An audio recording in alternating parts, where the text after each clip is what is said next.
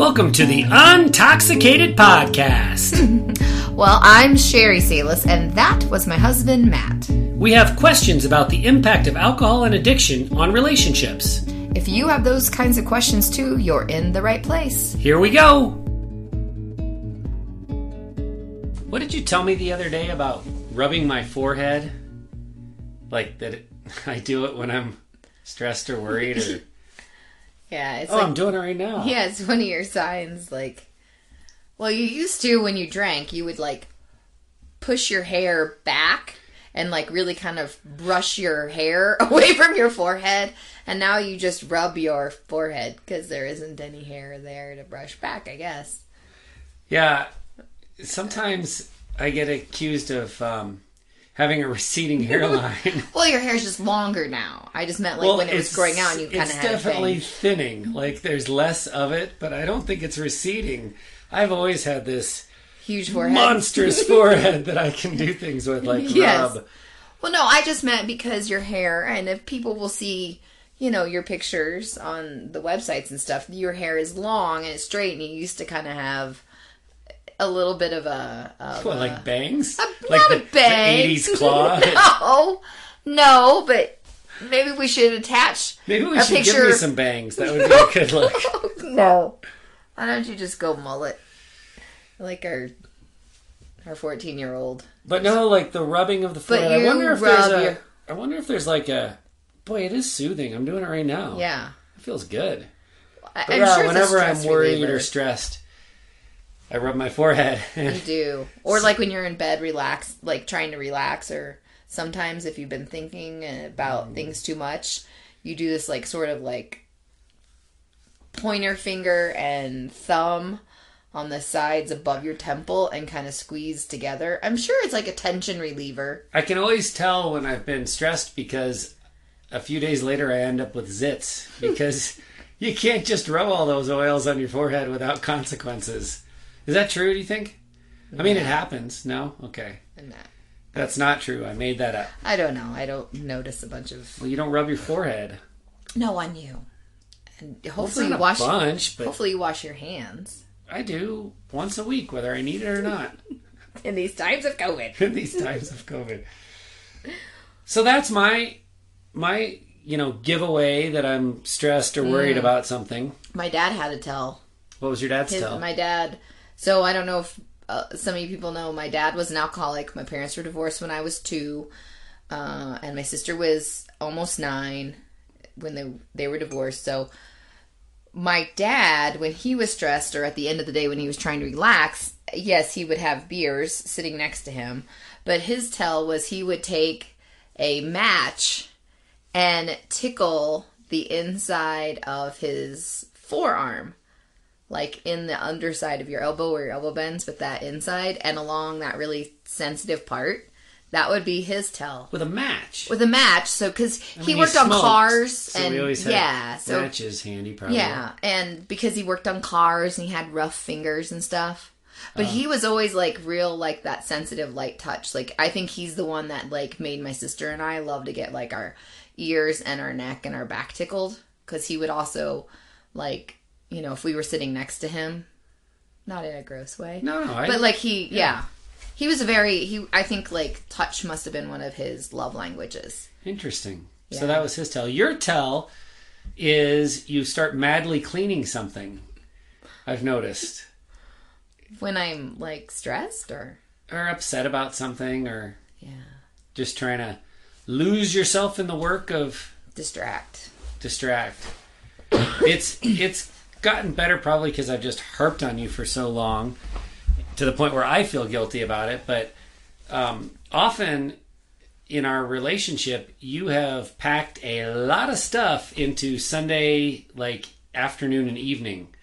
And in my mind, that's, hey, this is our one chance to relax as a family and just kind of chill and do nothing. And you do a lot on Sunday evenings. I think it's better. We often go for a walk now on Sunday evenings, whereas you used to... I remember lots of times where you would start a project like late in the day to the point where I'm like, there's no way she can get that done, in the time before bed. And I wonder if Was it at least partially because Sunday nights when I was drinking were so bad?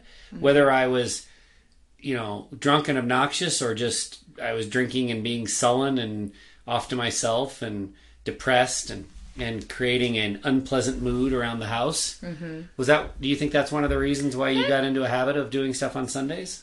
That could have been it a little bit, but also I think too, with like when we owned the bakery, we were open on Saturdays, and Sundays was our only closed day. So even if you would be working or not working, and then there would be projects going on Saturdays, I still kind of had to manage the kids a little bit. So maybe I didn't get like an intimate small job that I wanted to get done, or something that would require like glassware to be out. So maybe I waited until they were all settled in on You're Sunday. You're presenting a very glamorous picture of our life. Well, an intimate small job? What, like scrubbing the inside of the dishwasher like you did yesterday? Yeah. But like one of the china cabinets, like, because we do have, I have a little fetish for dishes, and we've inherited some dishes from, sets of china and just dishes, little collectibles, and so we have a couple built-ins in our house, and then we have an extra one. So I think because I wouldn't want them to touch those things that could be broken, or the glass shelves that are in there. The children. Oh, okay. So maybe I would wait, or I didn't want you like thundering around, and so maybe that's what I mean, like Matt's a small. Drunk and depressed in the basement. I can clean the china in peace. Yeah. No, I mean just like you would have been like, because you wouldn't understand why it would be nice for me to not have dusty shelves inside a cabinet. I don't understand why we have those plates that we never use. We use them. You're right. Thanksgiving. Yeah. Sorry. Well, you throw everything in the dishwasher, so that's one reason we don't use the nicer and older stuff that I have. But I don't know. I guess maybe because also I kind of, wanted to kind of escape and not deal with your temperament. So if I was doing something, I could be left alone perhaps by you.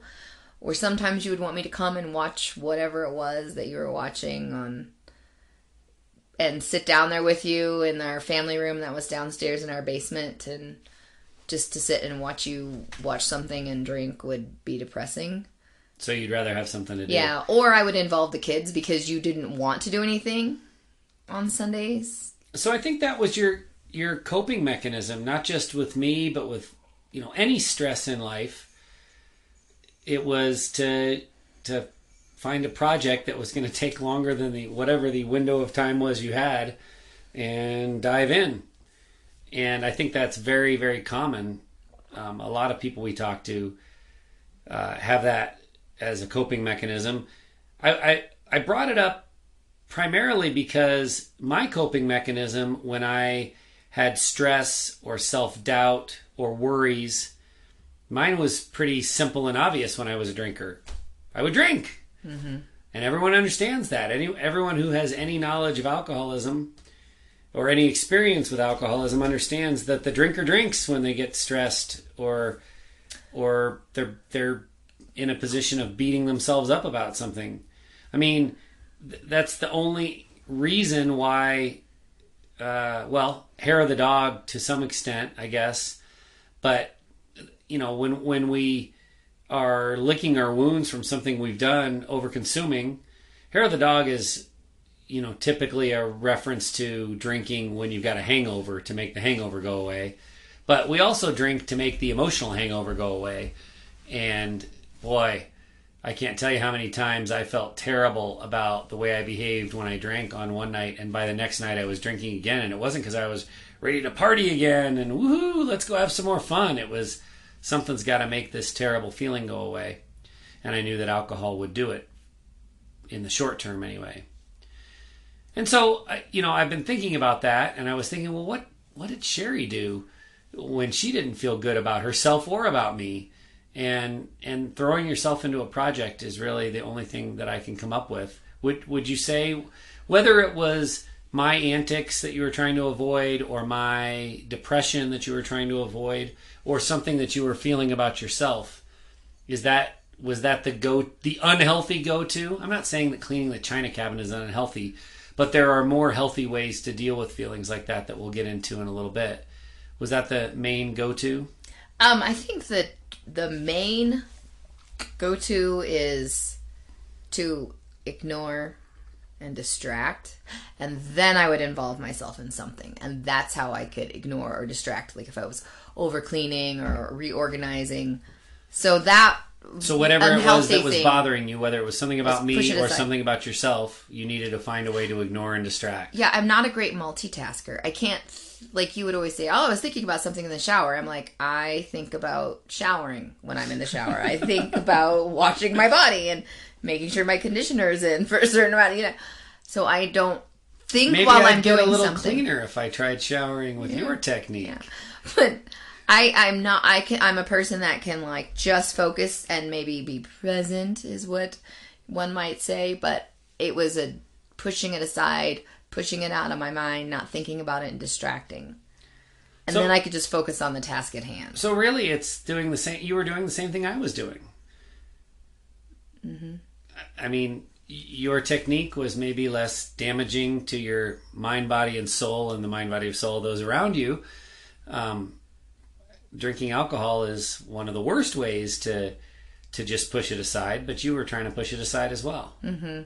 I think the difference between your pushing it aside and my pushing it aside is we didn't know where you're pushing it aside and trying to numb it with alcohol, but then your brain never shut off, so you would be thinking about some things, like if it was an argument or a topic that we had fought over. My brain never shut off unless I drank. Yeah, but then sometimes like you might start thinking about it and then you could kind of go either way. So if I was involved in something and out of your way, I made sure that I was doing something to stay out of your way. Speaking of out of the way, this was kind of a long, winding road we've been on to try to get to our topic for today, which we have a point? Believe it or not, which is the human tendency to beat ourselves up, to berate ourselves, to feel low self-confidence, to feel self-loathing. It's very, very common. Probably just, it's a part of everybody. It's part of the human experience. It's certainly something that both you and I have experienced. And I think it's important that we embrace the fact, or at least discuss the fact, that it's common on both sides of an alcoholic relationship. When we talk to people that are in an alcoholic relationship and when we analyze our own alcoholic relationship, we're always trying to look at what is the drinker trying to drink away? What is this alcoholic? Why is this person drinking? What trauma in some cases, or what, mental failing, emotional failing, what is this person trying to self-medicate?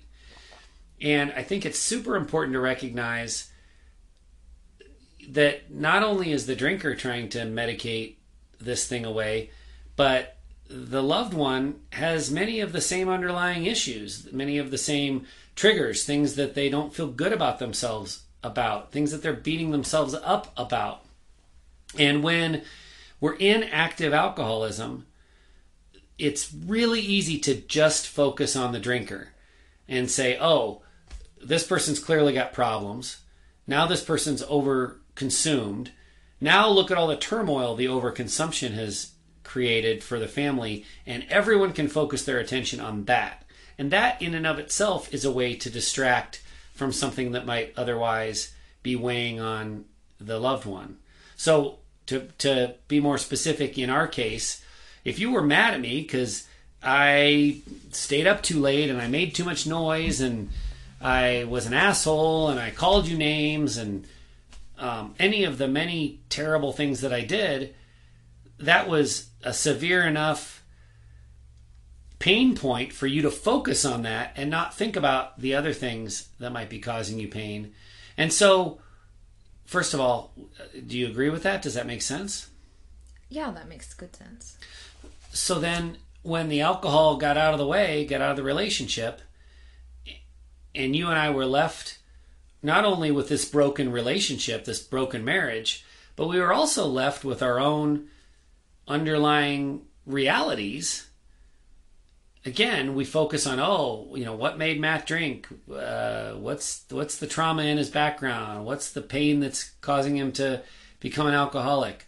But you had a lot of things too, and with the alcohol out of the way, you didn't have the mess of my turmoil to deal with. There was lots of resentments to deal with, but there was no new fires that you needed to put out.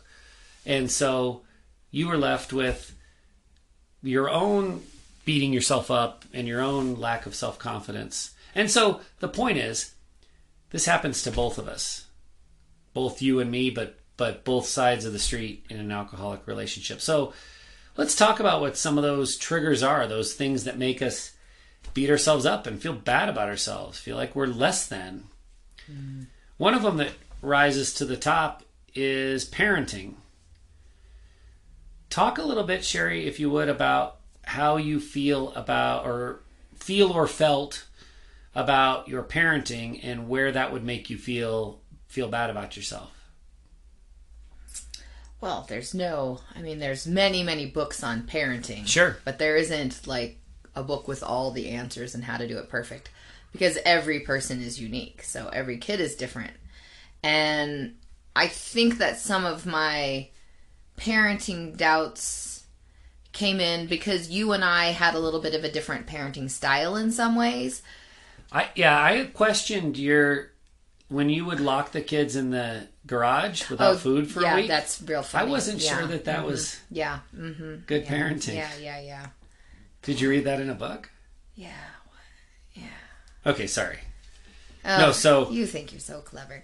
No, like for instance, you thought that if we had these I'm rubbing my forehead. You're rubbing your forehead. You thought if we had these sets of rules, it would apply to all of the children.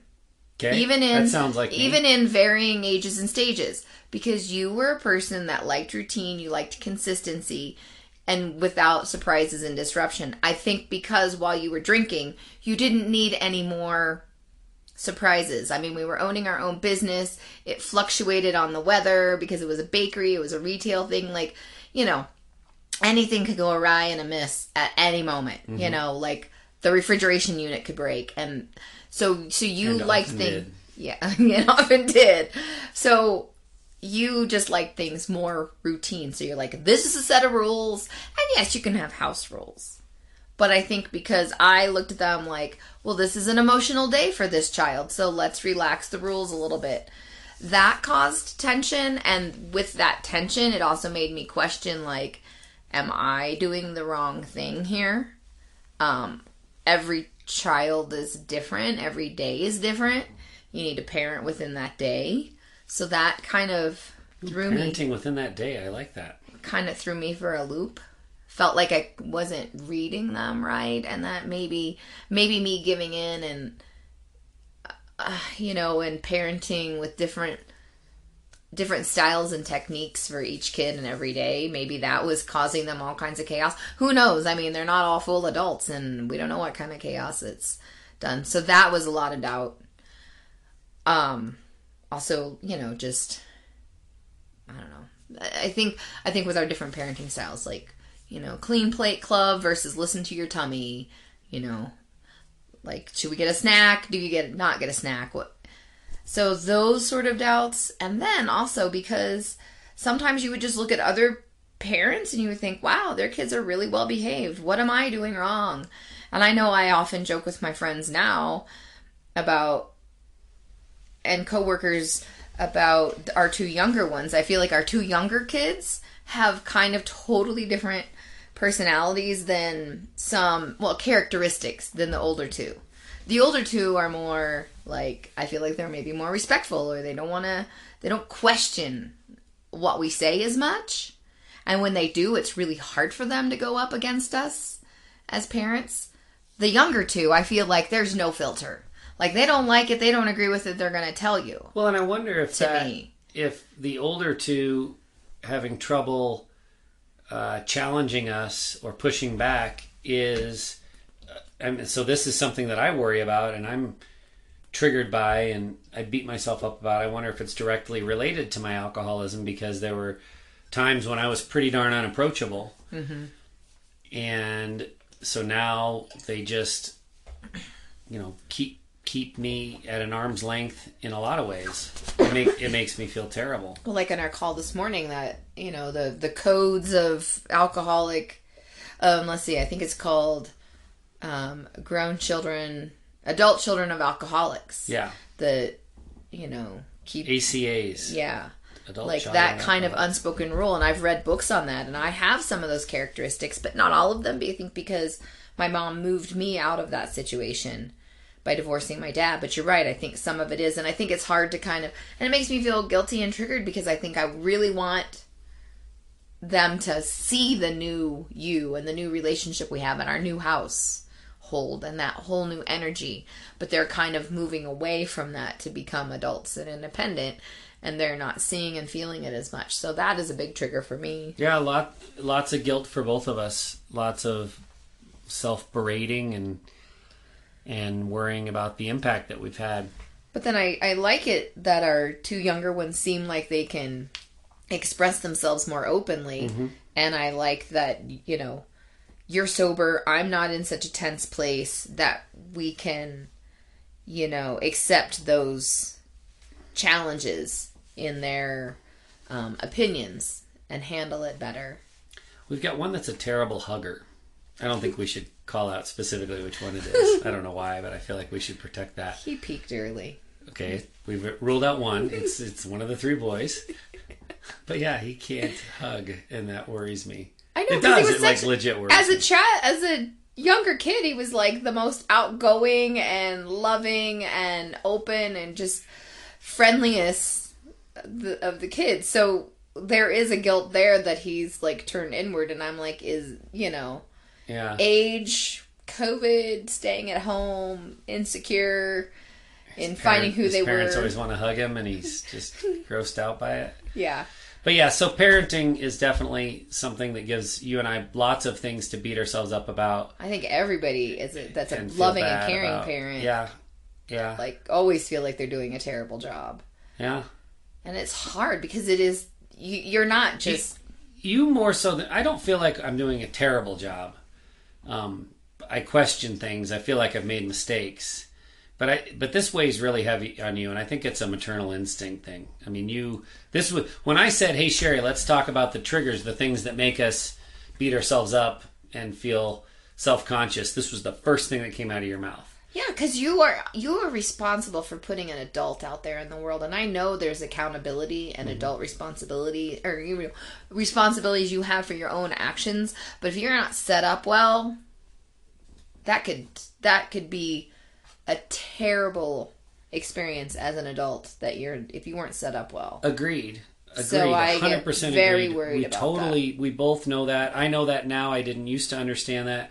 I understand now that all of who we are as adults is driven by our formative years and how we were nurtured as children. I totally get that. I just think it's interesting, and it has to have to do with maternal instinct, that even though you've been aware of that since the very beginning, and you've done an outstanding job of protecting and nurturing our kids, and I'm the one that's caused the most turmoil with my alcoholism, you still feel more guilt and more stress and more self-doubt about this than I do. And maybe it's just because I'm a cold bastard. But I think it's a maternal instinct thing, because I don't think I'm unique in feeling like we've done a pretty good job preparing them. Well, and maybe it was because the situation was where you were the drinker, you were the disconnected, and I was the protector, and I tried to overcompensate for that. And also, I think because you wanted kids right from the beginning, and you wanted 7. I think we talked about that recently, and something how you wanted 7, and I didn't even know if I wanted kids, because I didn't feel like I wanted to, if we were going to have kids, I wanted things a certain way. Like, I wanted basically what I didn't have growing up. Like, some parent that was always home with them. And then we worked it out. We figured it out. And you would sometimes be home with them, and I would be at the bakery, and vice versa. So we got it. So we had 4. So I met you more than halfway with your 7-kid option. But I think maybe because I looked at the job as a parent, as a job and a career, and it had a lot at stake. Maybe I looked at it more seriously from the beginning. And maybe if you're that parent in the family that looks at it, like it's not just let's have offspring because this is what, this is what we do. Well, I don't think I took it that unseriously. No, I wouldn't say you didn't. But you liked being around kids, so you really wanted to have our own. I very much thought it would just come naturally, and I scoffed at you when you read books about parenting. I mean, I was a jerk. I thought, we'll be fine. And I feel like we were fine for the most part until they became teenagers, and now I'm completely lost and hopelessly panicked that we've screwed this all up. But even in that state, you still worry about it more than I do. And I don't know why I keep making that point. I guess it's not that important. But the point is that parenting is one of the things that triggers both of us to feel bad about ourselves. Not just me, the drinker, not just you, the codependent, but it triggers us both to feel bad about ourselves and beat ourselves up. Another thing that does that, besides parenting, is body image. And that's a 180. It'll give you a whiplash going from parenting to body image. Maybe for us women it's not a 180, because if you are the mother and you've had children, your body image changes after your body changes from having kids, so it's not so much of a 180. It's definitely common. It's definitely, yes. I mean, look at the diet industry, the multi-billion-dollar diet industry, between diet routines and diet food plans. And I mean, every few years there's a new nutrition trend. If you want to know if something's bothering people, just follow the money. And it's quite obvious that body image is a huge component in the things that make people feel bad about themselves. Mm-hmm. What's your experience been with it, Sherry? Well, I've never been what you would call totally slim, and I have always enjoyed food. I guess that's the reason I went to culinary school. But I kind of felt comfortable and okay being a little bit bigger and, having some meat on my bones, being a stout Midwestern girl. And I just remember a few times, being... Stout Midwestern girl. Solid. Sturdy. Yeah, sturdy. Childbearing hips. But there's only been a few times where I felt really uncomfortable. And one time was when I felt like I was looking really good. And I'm not going to get into the whole details, but I do have kind of broader shoulders. And I had good posture when I was younger. And some guy made a comment, I looked like I was coming to beat somebody up. And I was like, well, I guess you're going to be that person for opening your mouth and saying it. So I think because I stayed upright and I had my shoulders back all the time. I think it's because I was younger and I had confidence too. I think I feel really comfortable around you, but I certainly haven't always felt that way. I think it's come with age and maturity, and I think it's also finding avoiding some of the media now for me. That's kind of helped, but I definitely have feelings of not being the ideal, the ideal body shape for media purposes. Yeah, staying away from what, society's picture of perfection is a really good idea and a really healthy idea. Mm-hmm. I think, I can't tell you how heartwarming it is for me to hear you say that you're comfortable around me now. And I know that when I was younger, I can't blame this entirely on alcohol. I can blame it partially on alcohol. But I made comments that I regret. Some of my biggest regrets are comments that I made to you. Hey, why don't we do something together and start eating right? Or, that's just code word for... Yeah. No matter how you would try to say, no, I just want to feel like I have more energy and feel better. Yeah. And I want to make sure that we live a long time, because your goal is to live to, 150? Over 100. Yeah, 150 would be good. So let's just go all the way to 150. I think it was 125. And I'm I have no desire to live that long. Right. So that no matter how you framed it, anytime you would talk about food, it would make me feel I needed to drop pounds, because I think that's what our society has just pounded into women's brains. And that could be a whole side podcast.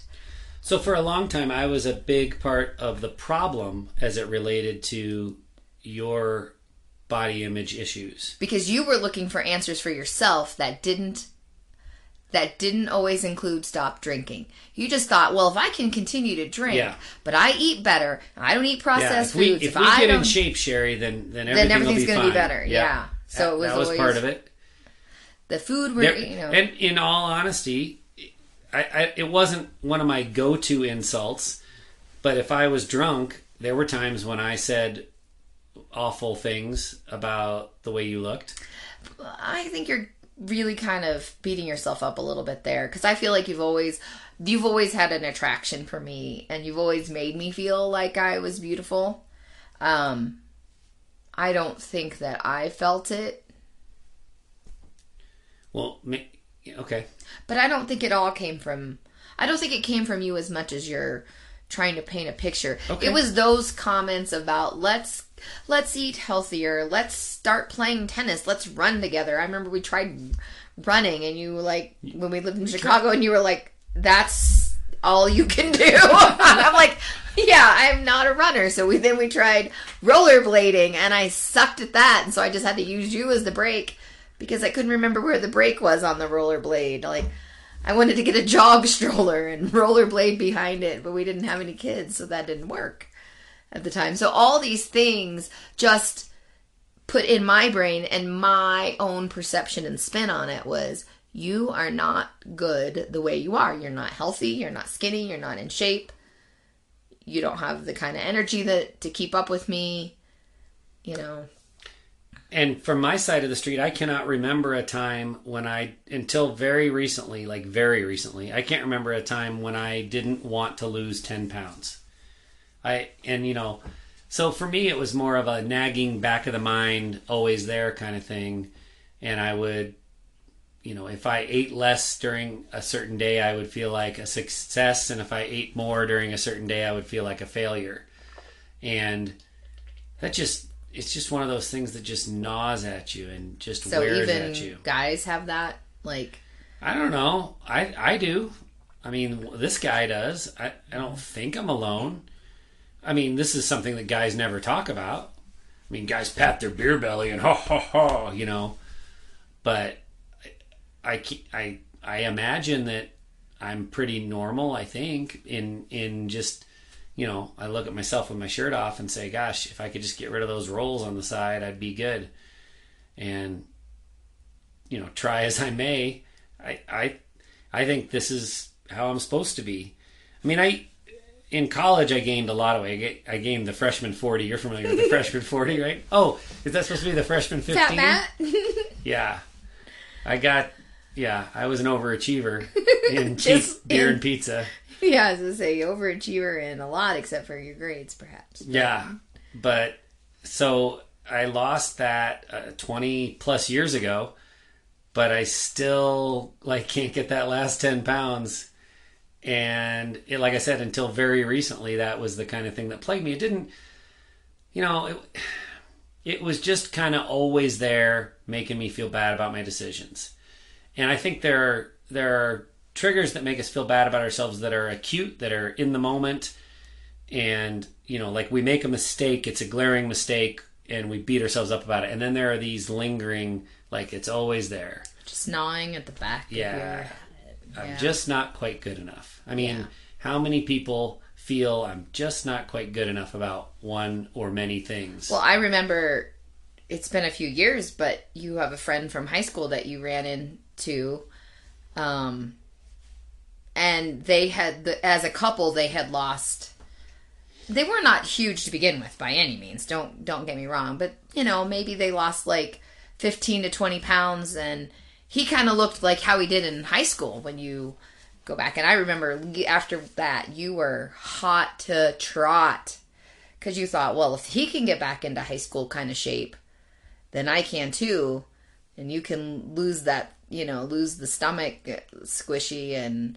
your side rolls. And I remember that kind of plagued you, and you didn't talk about it, but I could tell that it really made you feel uncomfortable. Yeah. Because you had lost weight before you had seen him, and you had been like kind of keeping in shape, but again, I think sometimes our bodies are just built a certain way and we're meant to hold a certain amount of weight, and we have to just, and as you get older you kind of learn that. And it's amazing, even as I've tried to lose this last 10 pounds for forever, how little my weight fluctuates, really. Like, I'll do really good for a while and I'll lose a pound. Yeah. And then I'll be stressed and I'll be rubbing my forehead so much. And I'll eat like crap and I'll gain like 3 pounds. And I'm like, oh my God, I thought I for sure gained like 15 pounds over these last 5 days. Mm-hmm. But I do believe you find kind of a zone, and that's where you're meant to be. Now, can you go off the rails and get out of your zone? Sure. But now we're getting into the physiology of weight loss or gain, and I think we're way out of our league. I think you just have to. But when we're talking about how we feel about our own bodies, I think that's a legitimate conversation that anyone can have. Comparing ourselves is so dangerous, easy to do, and useless.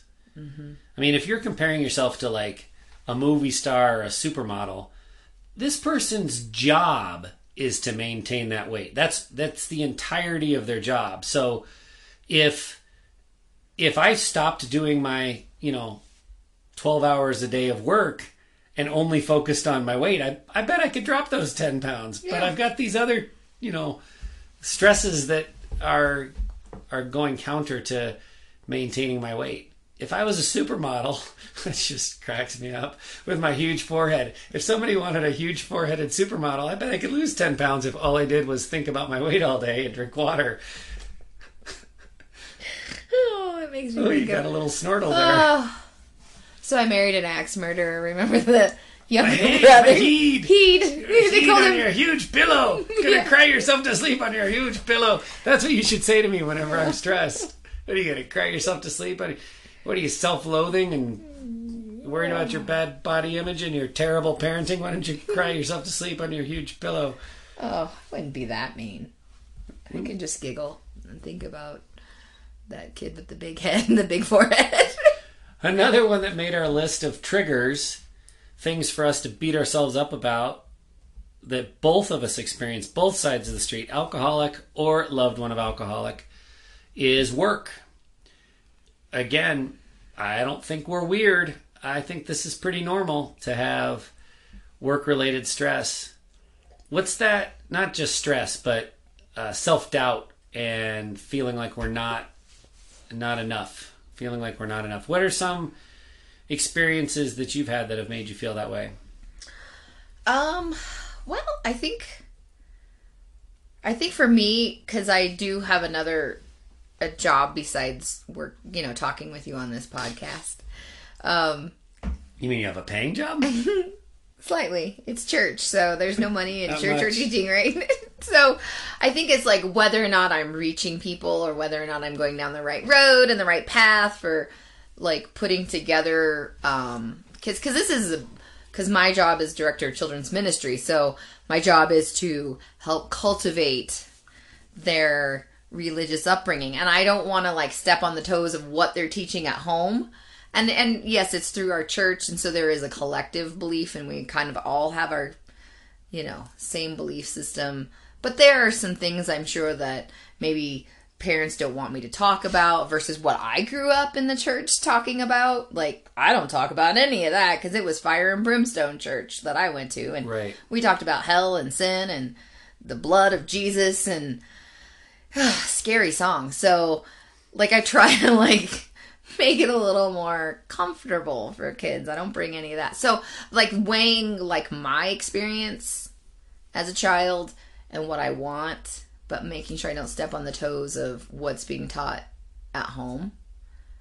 And sometimes you worry that you cross those lines. Yeah, I worry and I wonder and I hope that I'm not crossing those lines, and I'm hoping that I'm just giving them the best answers that I possibly can and finding the best curriculum. And it's even more exaggerated in COVID because we don't have Sunday school, where I am using other volunteers to teach the kids. Yeah, you're out on an island. Yeah. You don't get to look at any of the other Sunday school teachers' faces as you say things and see if they're cringing or not. Yes, or the kids, because it's video, it's virtual right now. Well, and that brings up another point. I was just gonna say, I love having other Sunday school leaders with the kids, because they're putting their input. So then the kids are learning a lot of different viewpoints. But another thing about it being virtual is, the numbers of participants and the numbers of views when it's virtual are just naturally going to go down when it comes to Sunday school. I mean, our church attendance, the number of people that are going to get out their computer after a week of being on Zoom during COVID and do another video on Sunday morning, is way lower than the number of people that would actually go and sit in the church pew, I feel. And it's even lower when it comes to now their kids after a week of virtual school. You expect them on Sunday mid-morning to do a Sunday school lesson? Well, and a lot of these kids are young, too, because our church starts them we have a preschool class that starts at 3 years of age. So I wouldn't put my kid in front of a computer to, But so is that something that you have to grapple with? Because Yes. and I say to you all the time, like you just said, I wouldn't put my kid in front of a video again on Sunday. Like, let's get him outside. Let's get him doing something. But is the reality that even though you know that that's what you're being told and what you're telling yourself, but do you still feel bad about, like, is this message reaching anyone? Yeah. And you feel like you're wasting time? Yeah, and it has definitely caused for a few burnouts, too. Like, is this just, like, is this just screaming into the wind? Is anybody hearing? And because we do load up the video on Friday morning, it gives families time to do it in their own time frame versus there. But then that lack of interaction. Yeah. And I don't get questions from the kids. I don't get, it's just, I don't even know if it's, because we make our Sunday school fun, I think. And, just that community within the kids and having them all group together and then break out into their age groups. It's just, I feel like, they're just sitting there with maybe their sibling, if they have one, watching Sunday school video and on their own. And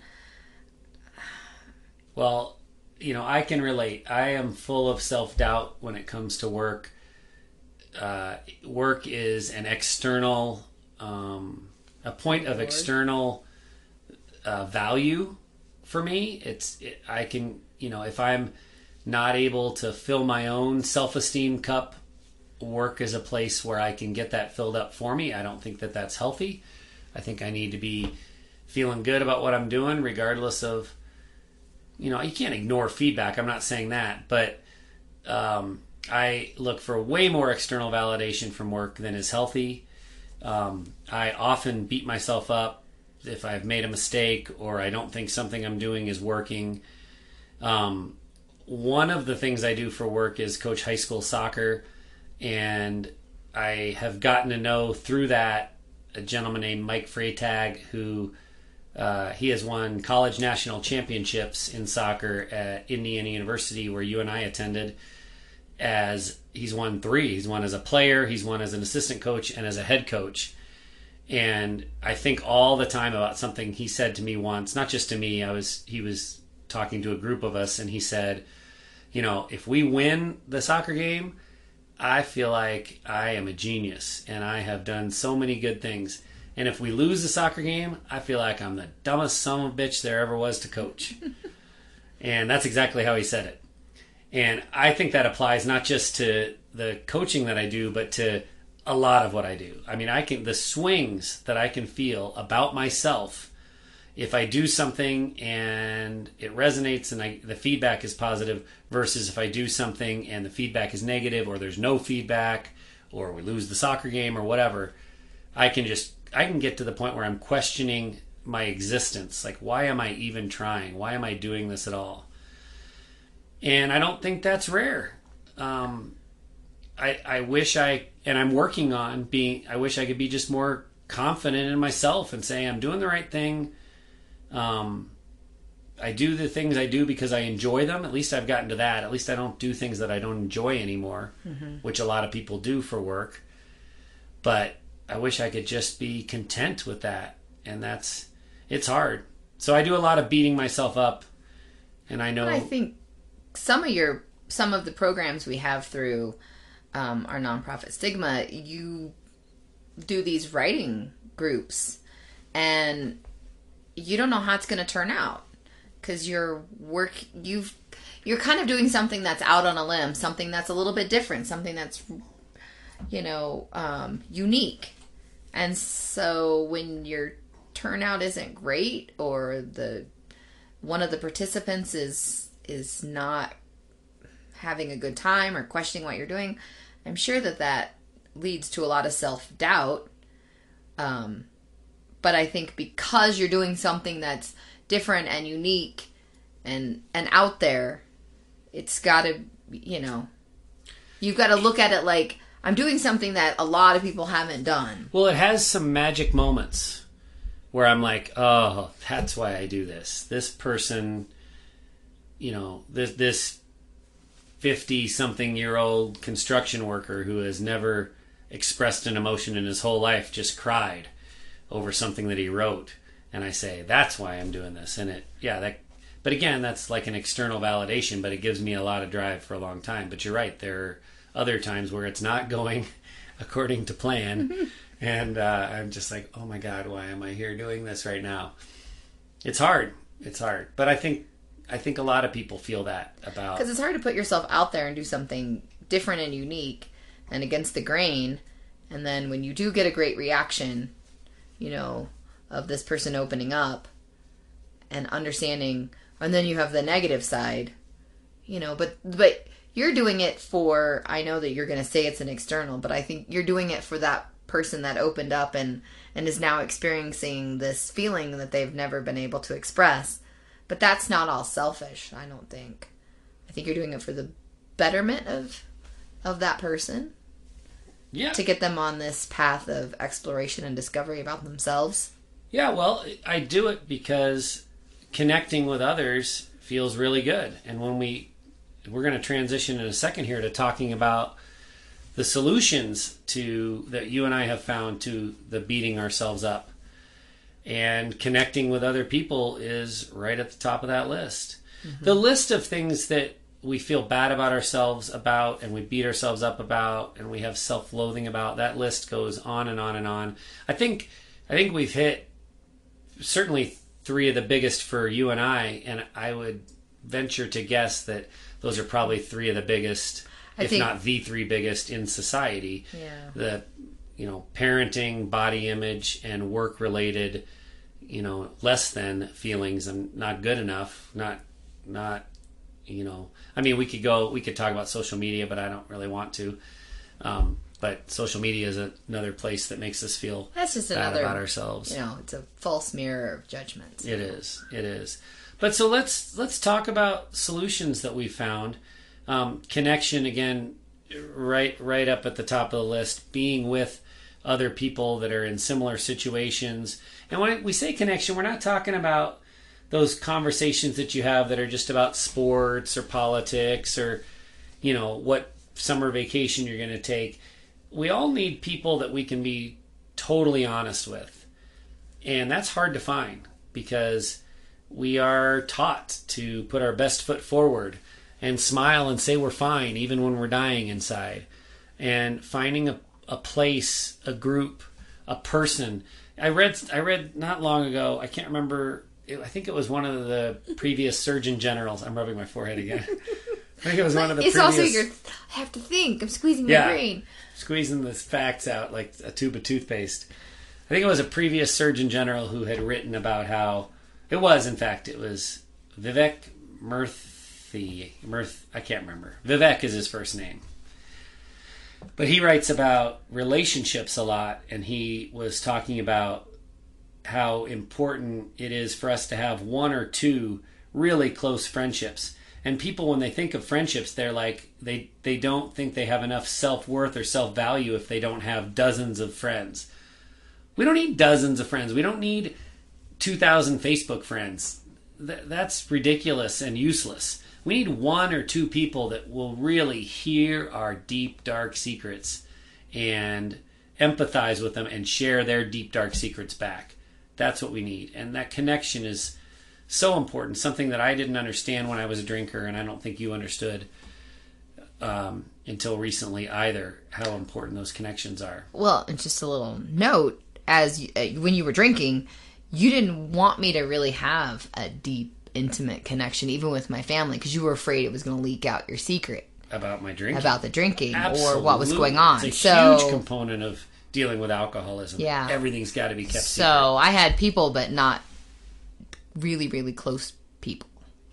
Absolutely.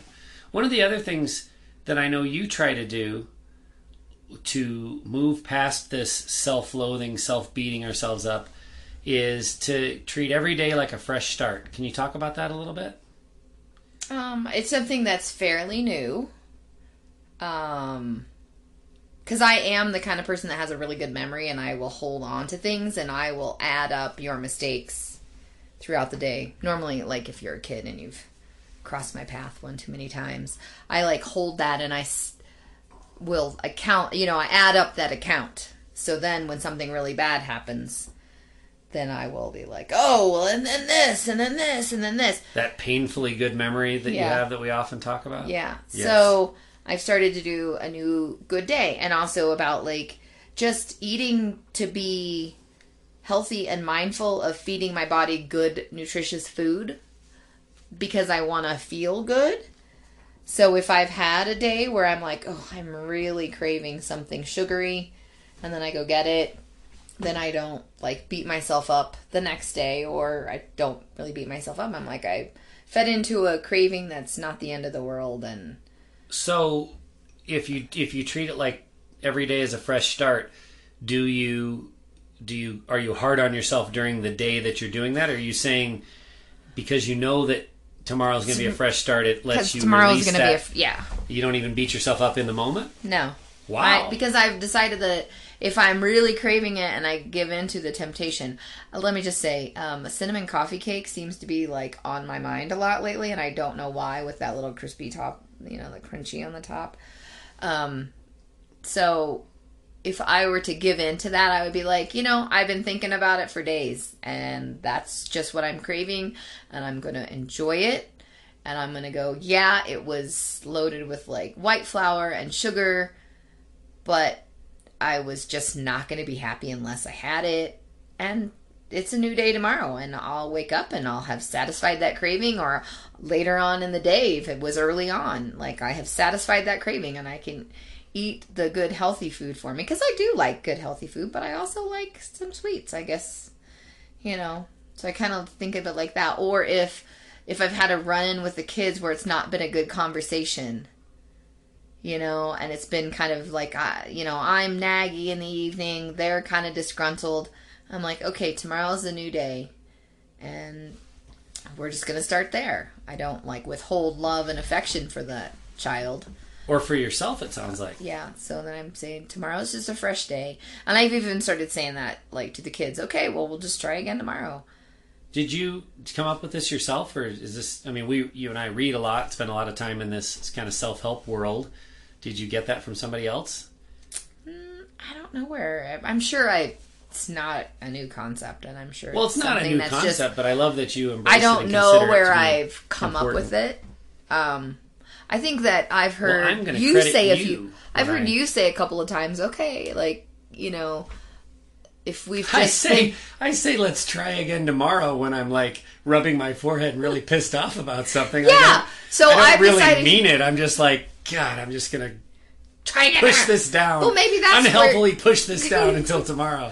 Maybe that's where I've taken it to this level of okay, it's a new day tomorrow. I didn't get everything done, or I felt bad, or if it was a crappy day and I just felt like I wanted to be a little lazy and I had a list of things I wanted to do. Well, there's tomorrow.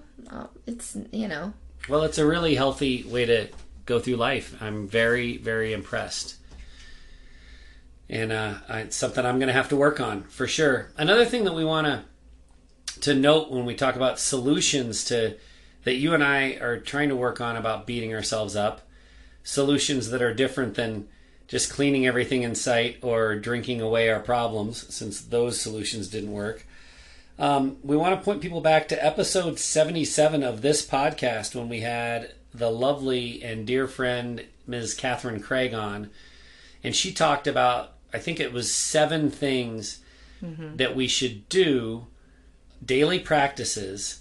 And what's interesting about the list of 7 that we talked about with Catherine is they're all things that we all know are good for us, but we also easily push those aside and let other things be higher on the priority list. So it's things like getting out in nature, exercising.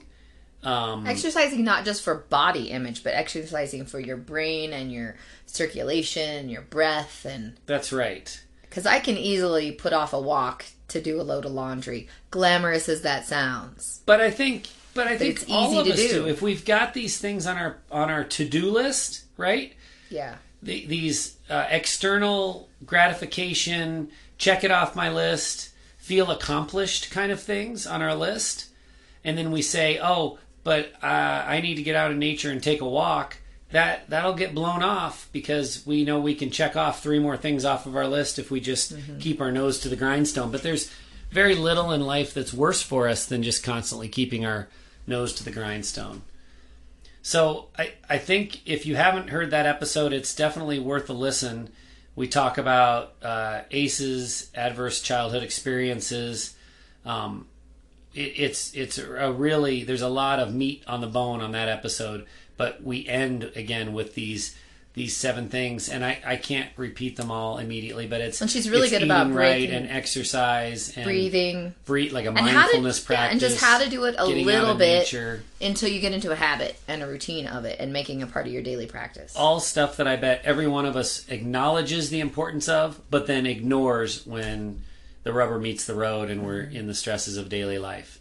And I'm really, really working hard to say, I know that I really wanted to get X, Y, and Z done. They're not happening because I'm going to go for a run. And I'm not going for a run to lose that 10 pounds.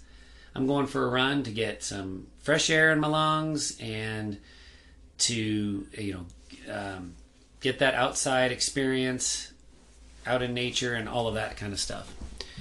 So, again, episode 77, if you want to go back and review. And you alluded to this a minute ago, Sherry, but exercise, and I'll put food in the same category. Eating good food, healthy food, and exercising for the right reason, I think, is one of our solutions to not feeling so good about ourselves. Getting away from that, decades now of wanting to lose that last 10 pounds and saying, that's not why I exercise. I exercise because it's good for the old noggin. It's good for the thing that's under this forehead that I rub all the time.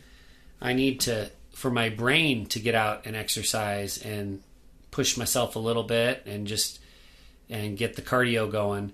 And same thing with eating. Again, this is something I've been working on for quite a while now, trying to listen to my body as far as what I need to eat. And I totally respect what you said about your craving for, what was it, crumb-covered cinnamon coffee cake? Yeah, something like that. Yeah. But, other times, I know you feel this way too, I can actually feel that I need more vegetables and that needs to be what the next meal is focused on. And it's a great feeling. It's great to, crave cabbage. What a cool thing. I know you're turning your nose up. You're not a cabbage fan. It's okay. Yeah. It's not my favorite vegetable. But do you feel that? Do you feel like I need more, fruit in my diet? Is that something you feel? I don't know. I haven't gotten there yet. I haven't probably been eating as clean as you have over the past couple of years with your amino acid. Yeah, that's a good diet point. One of the reasons that I eat the way I do is because what we've learned about recovery nutrition, and there are foods that we can eat to help regenerate the neurotransmitters in our brains that are depleted by alcoholism. So one of the reasons that I try to eat the way I try to eat, and that's a lot of healthy, healthy, clean proteins. So from animal sources, so meats, and it's good for my brain to eat that. Our brain cells are 70% fat. And so the idea that we would stay away from fat is just illogical when it comes to having a healthy brain. That's how you led most of your life in the late 90s to the mid 2000s. I bought into the low-fat diet craze, absolutely. Low-fat, no-fat craze. So, but I do get what you mean. Like, every once in a while, I'm like, oh, yeah, a big salad just sounds really good. Of course, the kids are always like, oh, one of those big salads for dinner. That's my boy. Well, we have one that loves salad. But they like the salad, but they just feel like they're waiting for the other. But if that's part of it, because it has protein and nuts or cheese in it, so it's a big dinner salad, those sort of things like on a... And I definitely have vegetables that I crave. I just think food and exercise are so important, and we have so bastardized the way we look at them as them being directly related to the size of our genes and the number on a scale, as opposed to what they actually do for our bodies on the inside. And if we can just realign, and that's what I'm trying to do. I'm far from perfect, but rather than worry about that last 10 pounds, just think, I'm going to eat the foods that are going to fuel my body to be at my potential, both brain and body. Then isn't that what it's all about? Exactly. Well, I think that goes into the point of prioritizing yourself, because oftentimes when we're dealing with stress and we have negative thoughts about ourselves, we often will then make bad choices, and then that just leads us to feel more bad about ourselves. So if you kind of look at it like you're prioritizing yourself for exercise and getting out there walking, whether it's just because you've just had an argument with your spouse and you need to go on a walk and get that kind of finishing the cycle of stress to do that, and then you just kind of keep yourself in a healthy state, I think that staves off some of the negative self-talk, because you have prioritized yourself, you're in a healthier place, you're making better choices. Because we can definitely fall into the pit of, I'm just going to eat ice cream for dinner and potato chips and things like that, junk food. I already feel bad about myself. Let me make myself feel and I think that just perpetuates that. It does. And that was the hard one for me, is to break away from that. And then that's kind of where I came up with that. Every day's a new day. If I didn't exercise one day, well, tomorrow I get another chance. And this stuff builds on itself. Just like the negative builds on itself, the positive does too. And I'm here to tell you that without sobriety, you and I wouldn't be having this discussion. Because when there's so much unnatural, chemically induced negativity in your life, the concept of taking a walk because it's good for your brain, it just doesn't even register. That's one of those, you're from Venus, I'm from Mars kind of concepts. I'm trying to survive.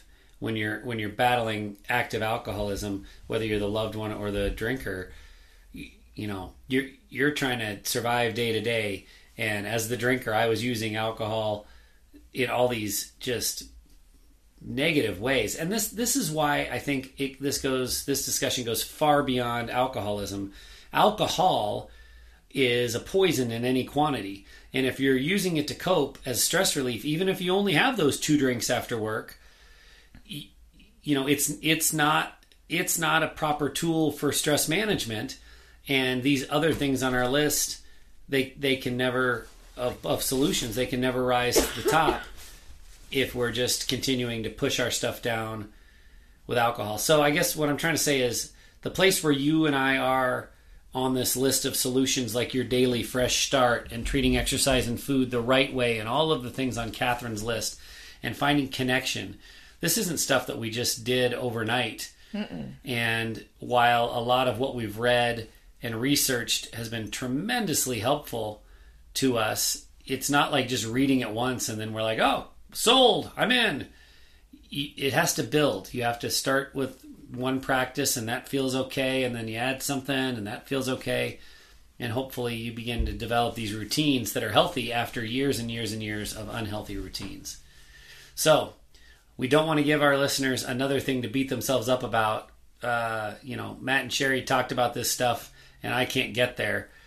It takes a long time. You got to go slow. It's little baby steps. I didn't have any idea that I should have been doing this when you were drinking to deal with the stress and the coping mechanisms. And I didn't realize I was doing the pushing down until I've been on this side of it. So that's what, hopefully we're doing is we're hopefully fast forwarding a few years for our listeners to say that even if they are in a relationship that active alcoholism is still going on, they can still start making these small steps a little at a time and go moving forward to make themselves feel better and healthier and maybe inspire their partner. I wonder, Sherry, if true contentment and a lack of self-doubt ever happens, because I'm feeling it right now. Sometimes when you and I finish a podcast episode, often one where we've had a really great guest, I just feel like I know as I hit the stop button, we hit that one out of the park. And this one's a great episode and it's going to get a lot of great feedback. And sometimes I feel like they're whole hum. And that's how I feel about this one. And so even as we talk about not beating ourselves up and not having self-doubt, I am just filled with self-doubt about this recording we've just done. But, we'll keep putting one foot in front of the other and let's see. Let me look at my notes. Maybe I'll go get some exercise or eat some healthy food or re-listen to Catherine's episode 77. And if all else fails, tomorrow is a fresh start. Exactly. I know we've got that. Thanks for talking about this stuff with me, Sherry. You're very welcome. And thanks for listening to another episode of the Untoxicated Podcast. Before you go, we hope you'll consider these 3 resources. If you love or loved an alcoholic, we offer support and connection in our Echoes of Recovery group. Check us out at echoesofrecovery.org. If you are a high-functioning alcoholic seeking methods and connection in early sobriety, we're ready for you at shoutsobriety.org. No matter who you are, there's something for you in our book, Sober Evolution. Evolve into sobriety and recover your alcoholic marriage. Go to soberevolution.org. For my wife, Sherry Salis, I'm Matt Salis. Thanks for listening to the Untoxicated Podcast.